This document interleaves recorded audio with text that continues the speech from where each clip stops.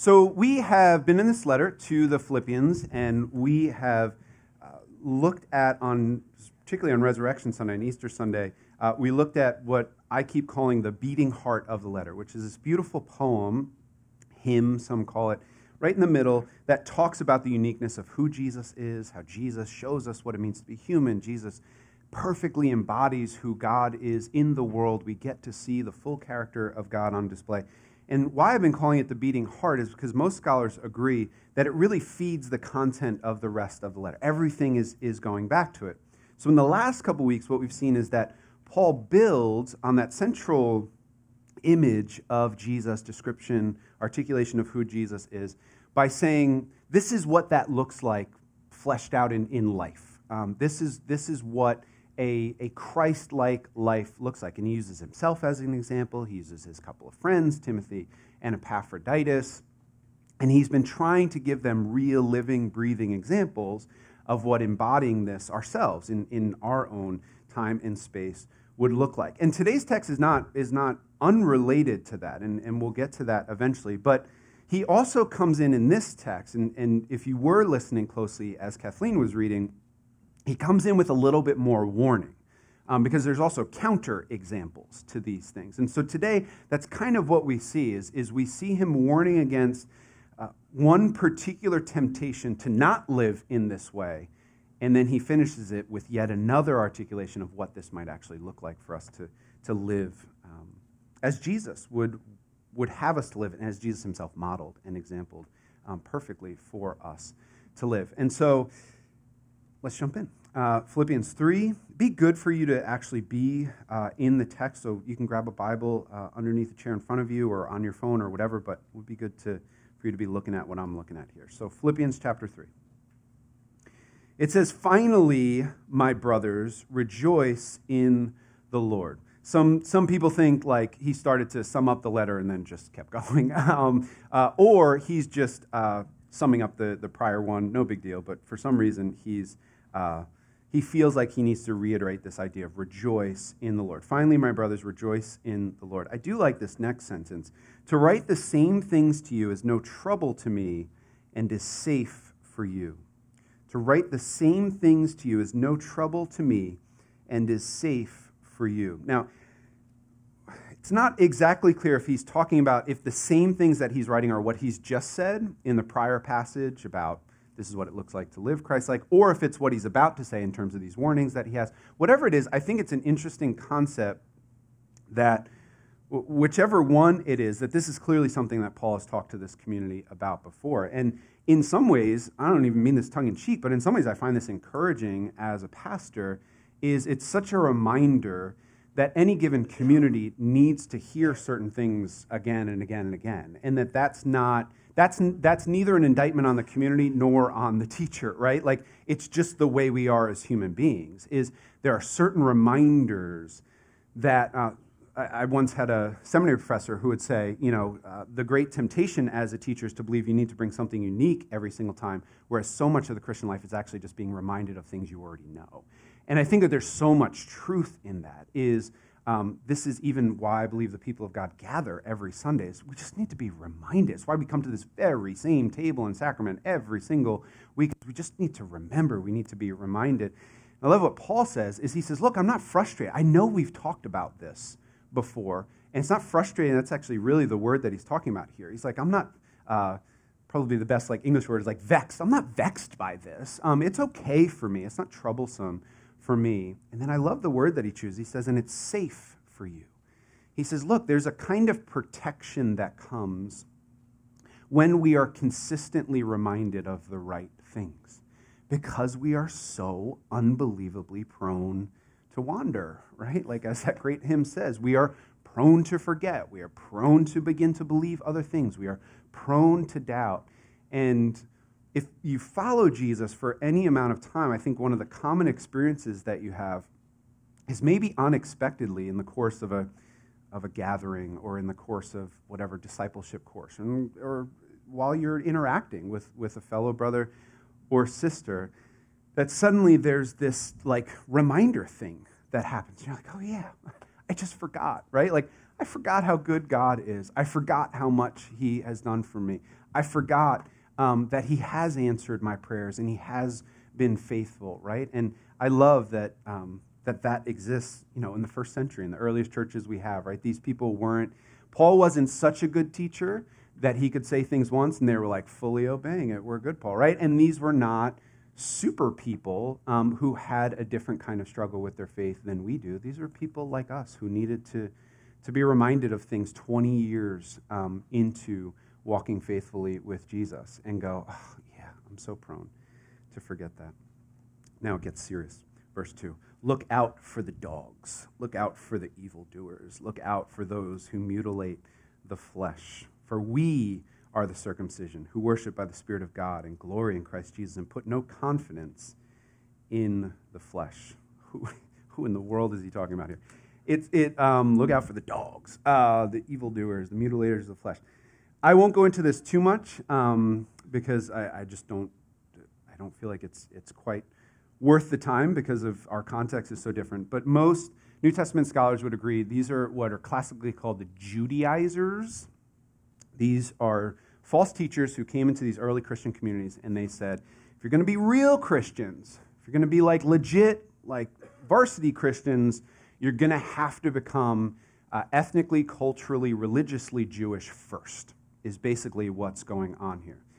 And this was pretty pervasive. I mean, you hear this echoed in a lot of Paul's letters and even in some of the other letters in the New Testament, is that this was a consistent thing going on, which if you think about it, right, like the people of God up until this time are very much defined by a particular ethnic, religious kind of background. And now you have Jesus comes, who's part of that religious, ethnic, cultural background, and it's very confusing to these early Christians of like, what about all of that stuff for literally centuries about being faithful Jewish people, about, all of the things that are coming up here, about keeping kosher, about being circumcised, about ritual laws and all of these things. Like, you're telling me just all of that stuff is completely done. Like, no. Clearly that stuff pleased God. Clearly God wanted us to do that stuff. And so, like, now we need to do that stuff plus be Jesus people. And Paul's consistent call throughout his letters is adding anything to the full sufficiency of Jesus for full salvation are adding things that Jesus himself has not called us to, and actually war against what the gospel is meant to do, which is to transcend culture and ethnic background and all of these things. And there's a new way of being the people of God that's not defined by these ritual purity laws, that aren't exclusionary, but that are actually purposely, right? Our vision here at Jacob's Well is breaking barriers to encounter Jesus together, that Jesus intentionally brings down all kinds of barriers in order that all peoples might encounter him. And so this is, while a very clearly, right, like clearly Paul sees this as this unbelievably massive threat to the unity of the early church, it's actually quite an understandable false teaching and misunderstanding of what Jesus is doing.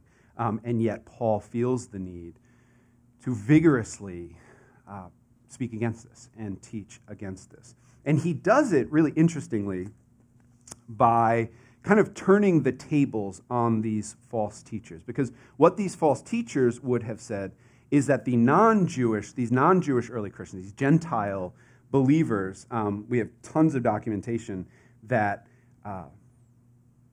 there was, sort of name calling from the particularly kind of pure religious ethnic community of Jewish people into the surrounding Gentile world. Guess what they would have called them? They would have called them dogs. They would have called them workers of evil. They actually would have called them mutilators of the flesh, because part of the pagan rituals of those times were a kind of cutting of the flesh that was clearly prohibited in the Old Testament. And so what is Paul doing here? He's actually taking those exact insults and he's putting them back on these false teachers, and he's saying, you think that they are the dogs, when actually by going against what Christ has called us to, you are the dogs. Look out for the dogs. Look out for the evildoers. Look out for those who mutilate the flesh.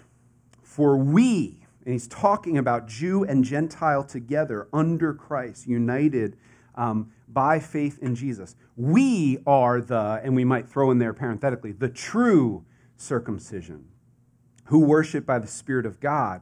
He's borrowing language from Jesus. This is actually language that comes from Jesus' interaction at Jacob's Well, the very place where we get our name, where Jesus says that the true worshipers will worship in spirit and in truth by the Spirit of God, who worship by the Spirit of God and glory not in their religious performance, not in ethnic, cultural categories, but glory in Christ Jesus and put no confidence in the flesh.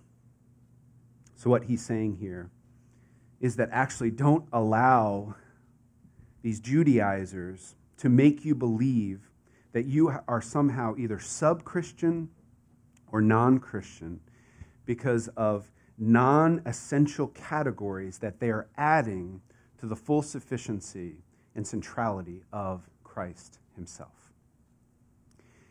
And it begs the question, does such a thing, an instinct, live on in the life of the church up until our day? And I would say a hearty, absolutely, of course, right? It's not Judaizers in this case, but that instinct to say, I know you're claiming to be a Christian and you trust Christ, but are you the right kind of Christian?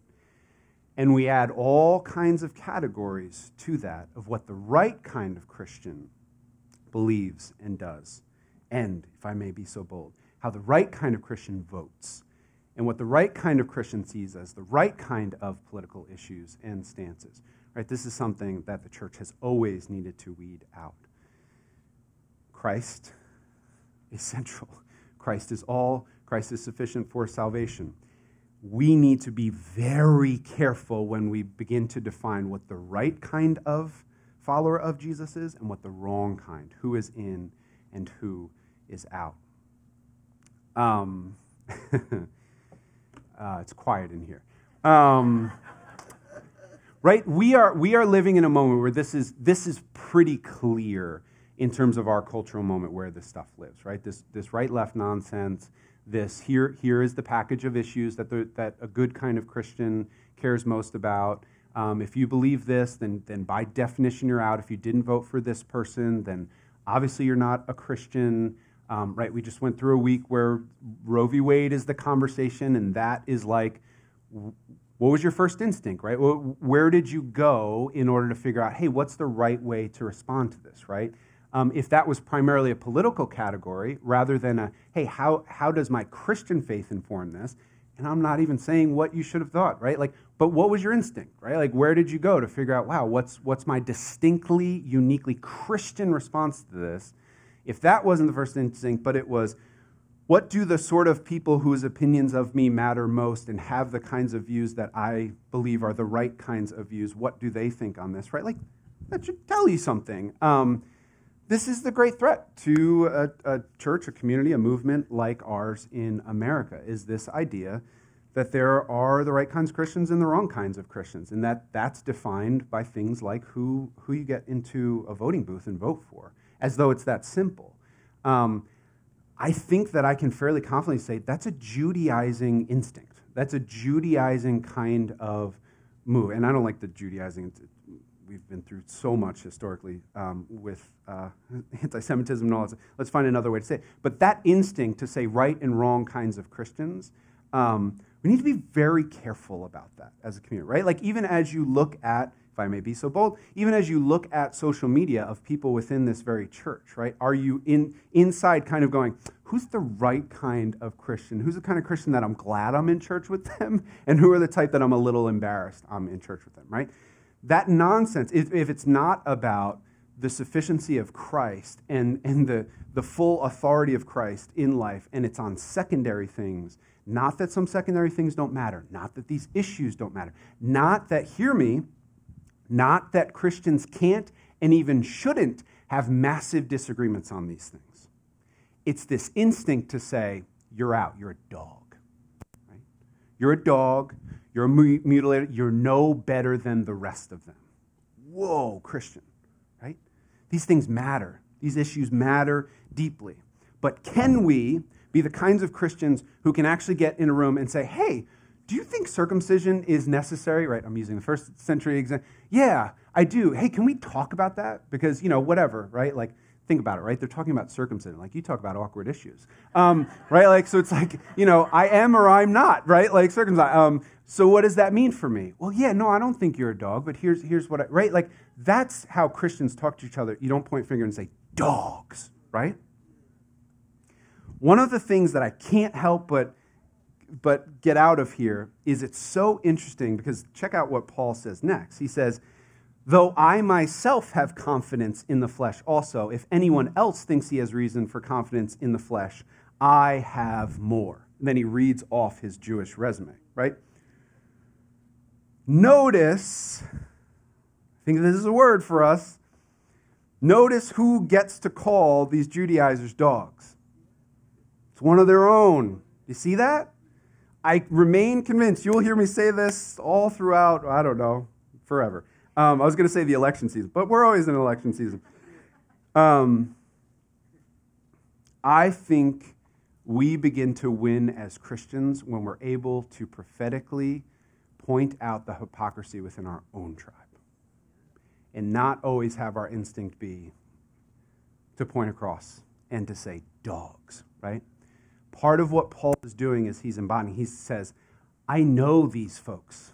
This is my upbringing. This is my tribe. This is my training. This is my theological bent. This is what I studied. I know it deeply. I embodied it. I lived it. I believed. I'm all in on it. These are my friends. These are my family members. These are my cousins. These are my aunts and uncles. I get to say dogs. I get to say you're being hypocrites. I get to say unhelpful. You're becoming the thing you claim to despise, right? That's what he's doing, right? Because this is what we always do. When we go to secondary things and begin to say, right type person, wrong type person, is we become the thing that we despise. The one who's calling that out is one of their own from within the tribe. And I think right now it's just a little bit too easy, even as a thoughtful Christian, to always be able to point out the hypocrisy over there and believe you're doing something courageous when you know in your heart, I know in my heart, right? Like I do this. I'm not immune to this. I know the far more courageous thing is to turn to the people whose opinions of me I basically, that matter to me, who I basically agree with, what I perceive as like, yeah, if there's a right kind of Christian, it's probably a person who has this kind of constellation of issues, and to turn to them and say, are you sure you're getting that right? Hey, we should probably speak up on this one. We were really loud on that one. We should probably speak up on this one. Anybody willing to do? Okay, no, we're not, right? That's way more terrifying than there they go again, the dogs. Hear what I'm saying?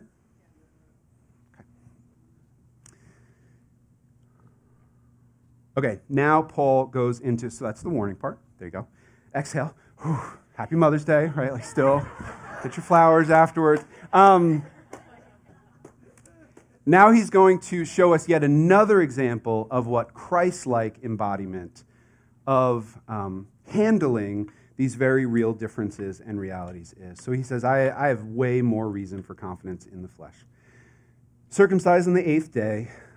I bet that's not on your resume. I was thinking that this week. I was like, we do the circumcision stuff and we just think it's like, yeah, whatever, circumcised on the 8th day. Circumcised, and the first thing he says, of the people of Israel, of the tribe of Benjamin, a Hebrew of Hebrews, as to the law of Pharisee, as to zeal a persecutor of the church, as to righteousness under the law blameless. Look, we can go through these bit by bit. He's saying, I'm from the right type of people, I'm from the right tribe, I'm from the right school of thought. Pharisees get a bunch of sort of misplaced, misunderstood hate from Christians because Jesus is constantly going after the Pharisees. Jesus goes after the Pharisees because they're so close to getting it. He does not go after the Pharisees because they're so far off. He goes after the Pharisees because they're a half step from really, really getting it and embodying it.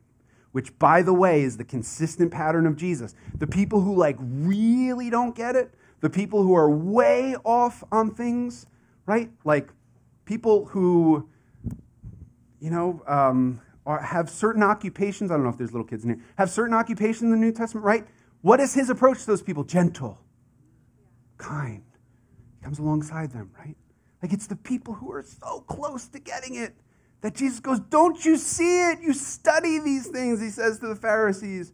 You study them. You know that I'm the culmination of all this. You know what you're hoping for. You know it all leads to a Messiah who will somehow cleanse the people, who will somehow come and not vanquish just your external oppressors, but will do something with your hearts and give you a new heart and a new spirit. And I'm doing that. Don't you see that I'm doing that? And I'm doing it for you. And you guys should be the ones who move forward and say to people like, this is what we're longing for generations. This is why we were so holy and good and righteous, because we were preserving something good in the people of God. So that when Messiah came, we could say, there he is, I'm here, right? There is one Pharisee, we find out, who gets it, right? Like this is what Paul is saying. And so Jesus is so vehement with these Pharisees, not because they're bad people, but precisely because they're just good enough to not get it. And that stuff still goes on, right? Like some of the people are so close, right? Like I wonder, who would Jesus come to today? And so you're so close, you get it in so many ways, but you're missing what I've actually called you to, right? What he so often asks of the Pharisees, he says, you just missed that it's about loving other people. You forgot people in all of your zeal to be the right kind of people of God, right? I think that's a word, right, for the church today, for people like us. You get it right in so many ways, but you forgot it's about people. You forgot it's about love. It's not just about theological purity, right? Okay, so Paul is saying all these things. He's like, that's me. That's me. I'm that guy, right? Like, I have way more reason. If you want to play the, like, who's the right kind of Christian and equals the right kind of Jewish person, he's like, I'm that person. Let me tell you how I think of that as a follower of Jesus. He says, verse 7, this is one of the key verses in this entire letter. But whatever gain I had, I counted as loss for the sake of Christ. There's one worth memorizing. But whatever gain I had, I counted as loss for the sake of Christ. Indeed, I count everything as loss because of the surpassing worth of knowing Christ Jesus my Lord.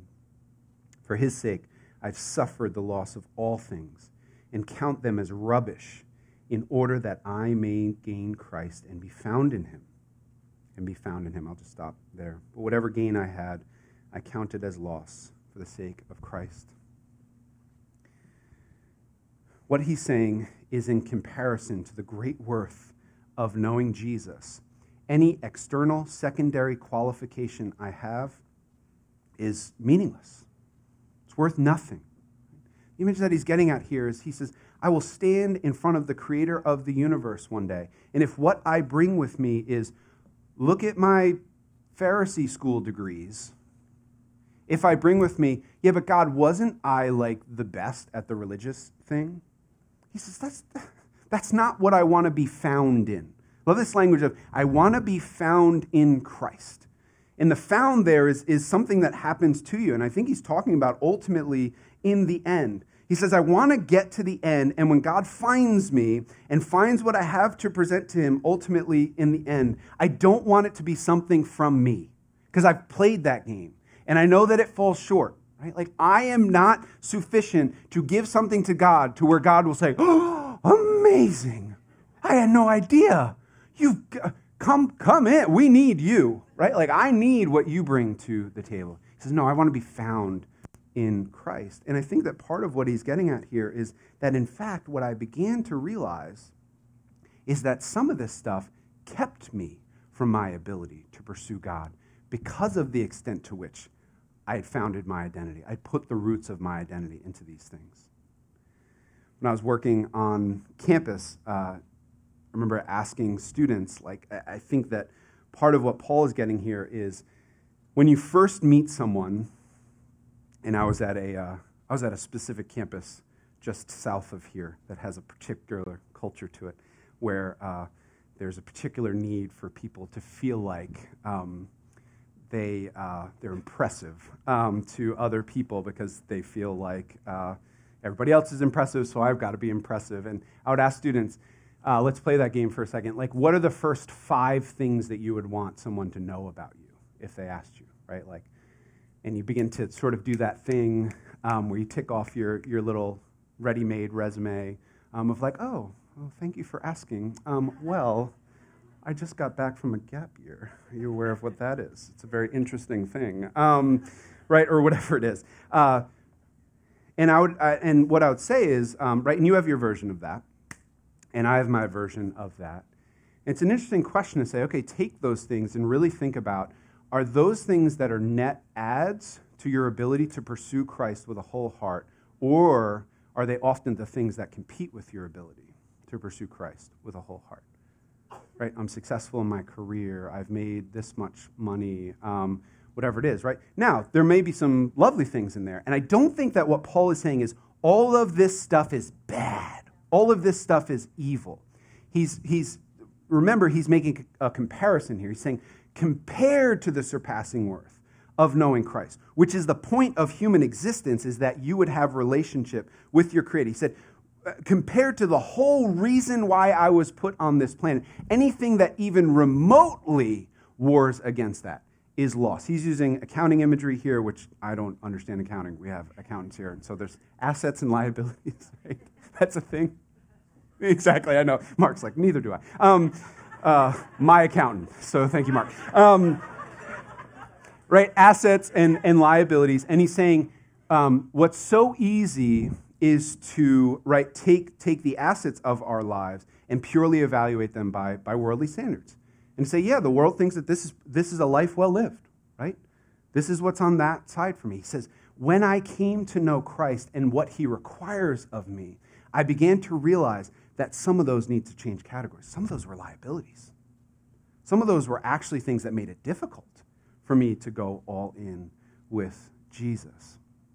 Here, yet again, we hear sort of the ba-bum, ba-bum, ba-bum, the beating heart of the letter. Because once again, he's borrowing from the imagery of that hymn in chapter 2. Let me just show you a visual of this. The little like that. There you go. Here's one way to conceive of what's happening in that Christ hymn, right? Jesus, though he was in the form of God, did not count equality with God a thing to be grasped, et cetera, et cetera. Is that Jesus' choice is to go from immense privilege, though he was in the form of God, to actually emptying himself, right, by taking the form of a servant. And in response to that emptying and lowering, he is, therefore, highly exalted by God. This is what Jesus chooses to do. He goes from immense privilege, immense rights, immense, right, like unparalleled. Right? He's the creator of the universe, receiving the worship of the entire cosmos, lowers himself, but taking the form of a servant. And this is the key word in some ways in the hymn, is that therefore, that in response to that choice, God highly exalts him.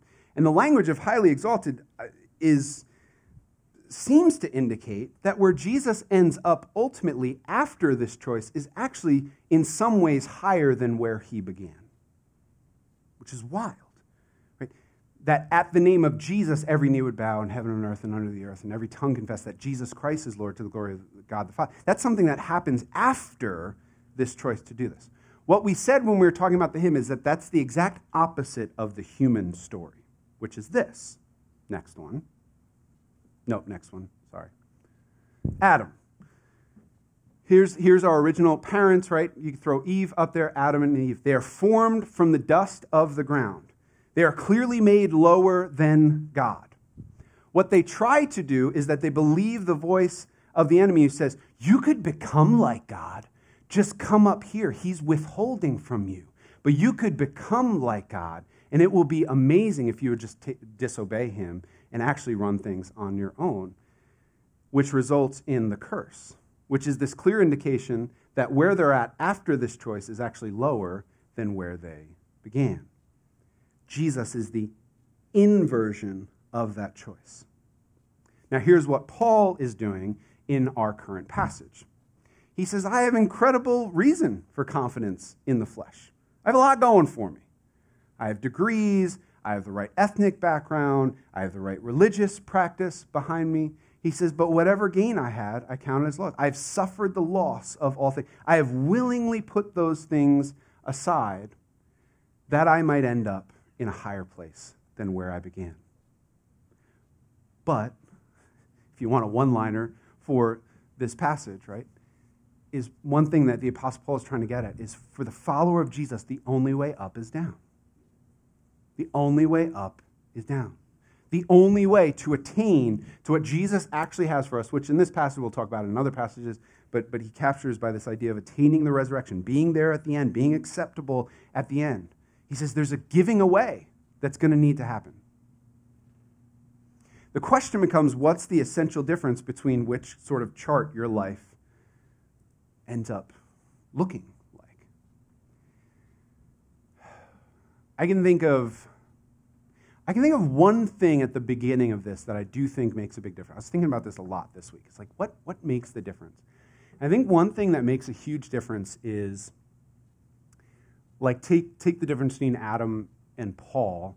I think a massive difference there is where each of them believed they began.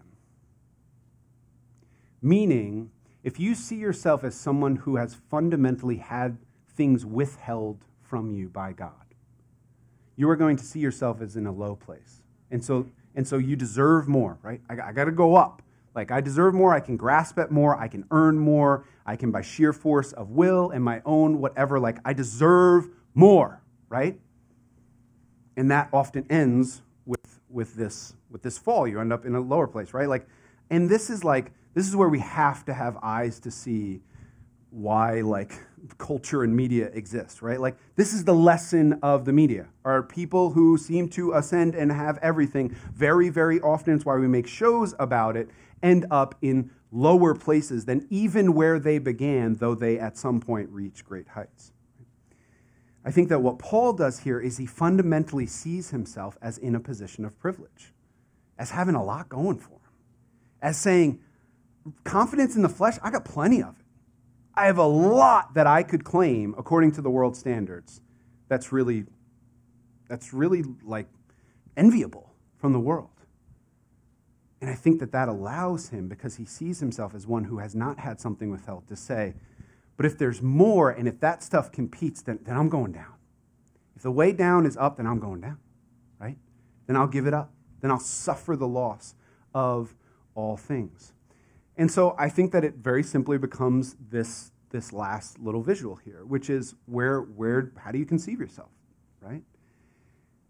And if you were to kind of fill these in for yourself, though I have confidence in the flesh, and you can list off, here are the things that I got going for me, here are the things that the world would be envious of. Can I honestly evaluate those things and say, but to the extent to which they compete with my ability to be all in for Jesus and to make the first thing, the main thing, the central thing, the core pursuit of my life, I'll lay it aside. Believing that the only thing that matters about my life is whether I get there in the end. Like thinking about this text and thinking about it with Mother's Day, the only thing that really came to mind for me, honestly, was my mom, who would say consistently to my sister and I, she would say all the time, she's like, just be there at the end. Just be there at the end. And maybe you grew up with a similar, incredibly privileged to have that spiritual heritage of a mom who, like, that was the most important thing to her, right? It wasn't degrees and it wasn't success and it wasn't money and all. She was like, just be there at the end. By the way, if you don't know, if you're like, what does that mean? She means at the end, like the end. Like at the resurrection, make sure that when you show up, you are what Paul says he wants to be, which is found in Jesus. Just get there. Your life could go through ups and downs, peaks and valleys, really hard stuff, really great stuff. Just get there, right? And Paul is saying, I am willing. The analogy that the reformer John Calvin, you may know that name from your history classes. Calvin says the image here is almost that of a ship that's caught in a storm. And when a ship is caught in a storm and it's trying to weave its way through, do you know what the crew begins to do? I just learned this week. They begin to throw stuff overboard. And the reason, actually called, my brother-in-law is a commander in the Navy. He's a big deal in the Navy. And he literally was in charge of a whole ship, which is crazy. And I was like, Matt, why do they, I get to call him Matt.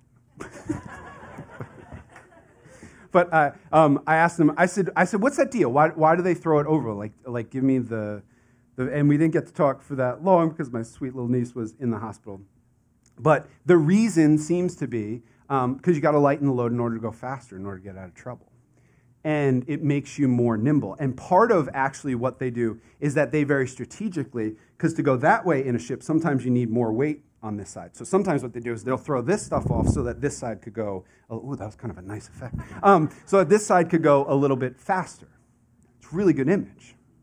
It's saying in the storm that is life, where there is peril around you, where the temptation to bail and to shipwreck your life and your faith, is it worth it to throw some things aside every now and then to make sure you're there in the end, to make sure you're afloat at the end, right? And so what's that for you right now, right? What's competing? What's weighing you down quite literally? As life is throwing all sorts of stuff at you, what are you holding on to and saying, no, this is too precious. It's got to stay on board. When what Paul would tell you, when what anyone who's made it to the end would tell you is, it ain't worth it. It's not worth it compared to the surpassing worth of knowing Christ, being there in the end, and attaining to the resurrection of the dead. He says that I may be found in him, not having a righteousness of my own that comes from the law, but that which comes through faith in Christ, the righteousness from God that depends on faith, that I may know him and the power of his resurrection, and may share his sufferings, becoming like him in his death, that, and I love this, that by any means possible I may attain the resurrection of the dead. It's an acknowledgement, right? He says that I may know him, the power of his resurrection, and may share his sufferings. This is a beautiful phrase, that I might know the koinonia of his sufferings. Look, I think that this is why we return to this point so often, again and again, especially in the letters of Paul, is he's saying, look, if life is a journey and the waves are real, and we may need to jettison things at times, then suffering, loss, grief, pain, struggle, it's just going to be part of the deal, you know? No one heads out as the crew of a ship, right? Back in the days of the images that I'm sure you're calling to mind as I'm calling images to mind. Like, this is going to be so nice. Like, this is my vacation for the year, right? Like, you are signing up knowingly for a kind of suffering. And I think any Christianity that's billed to you as you go from strength to strength, victory to victory, good thing to good thing, life just gets better, you just wait and see, it's dogs, right? Like, those are dogs feeding you that stuff. Because that is an impoverished, right? Whereas that is guaranteeing you a kind of riches and wealth and whatever. It is actually impoverished. It is the exact opposite. That the richness of the Christian life is found in the fellowship of Christ's sufferings, of actually being willing to go through that hard stuff and to say, if Jesus did it, then I know that he's here with me. And if he's the only thing that I can hold precious through this difficulty, then I'm going to believe that it's sufficient, because that's where I'm headed, because that's the goal in the end anyway. One scholar says, in this passage, it's like Paul says he spent his whole life trying to make the grade, only to realize that he was trying to make the grade according to the wrong assessment all along, right? And thank God that he learned this early enough, right, to change course, literally. And so are you trying with everything that you have to make the grade, and yet it's the wrong test that you're trying to pass? The goal of life is this attaining the resurrection of the dead. It's worth everything. The last thing that I'll say is actually probably, so often Jesus puts things best, as it were. Jesus tells a story, and he says a man is walking through a field, and it seems like he kind of trips on something, and he finds this treasure in the ground, this priceless, unbelievable treasure. And you know what he does? He goes and sells everything he has, and he buys the field. He says, this is what the kingdom of God is like. When you discover that your life actually has meaning beyond just your simple existence, when you discover that there is a God who loves you, who has pursued you to the point of his own suffering and death, who wants to know you and have relationship with you, You're like someone who's walking through a field and stubbed their toe and finds these countless riches. And the only reasonable, logical thing for that person, right? Like picture, walking through a field, stumbles on it, finds this unbelievable treasure. What's your first question? Whose field is this, right? Like, whose field, right? He goes down to wherever you go to figure out who owns what. Where would you go? City Hall. He goes down to City Hall, and he says, whose field is that? And he finds out, oh, yeah, nobody owns that. It's actually up for sale. It's this much. And how much it is how much he has, right? Now he has to decide, is what I have more precious than what's in the ground, right? And this is what so much of life is, right? And let's be as crazy as Jesus is in these, right? Like the field is $20,000. That's everything that this guy has. What's in the ground is 20 million. And we being human beings are like, is it worth it though? Honestly, like everything I have, I'm going to have to rebuy stuff, right? Like, I really like my kitchen set. I don't think Target, makes it anymore or whatever, right? Like, this is what we do. And this is why Jesus tells these things often in parables. He's like, come on, do the math. It's the only reasonable thing. If this is true, what, are you going to hold on to degrees and money and success and old bitterness and old patterns of feeling like God has withheld from you, so you've got to go get your joy in places that he says are actually for your destruction? Come on, sell it all. You could always buy it back, and it's going to come with so much more than you're giving up. That I may know him in the power of his resurrection, may share his sufferings, becoming like him in his death, that by any means possible, amen? By any means possible, I may attain the resurrection of the dead, be there in the end. Let's pray. Father God, we thank you, Lord, for the way that your word can wake us up, Lord, the way that your word speaks powerfully into the very real temptations and doubts and struggles of life. God, I do pray that we would be a community that believes that you're worth everything. And God, that whatever competes with that we would be willing to suffer the loss of it. And God, that is real suffering. It doesn't diminish the fact that suffering is suffering and it hurts and it's painful. But Lord, what you give, the power of your resurrection, Lord, is what we hope in and why we believe that suffering is worth it. And so, God, speak that over us. Give us experiences of that. We pray this in Jesus' name. Amen.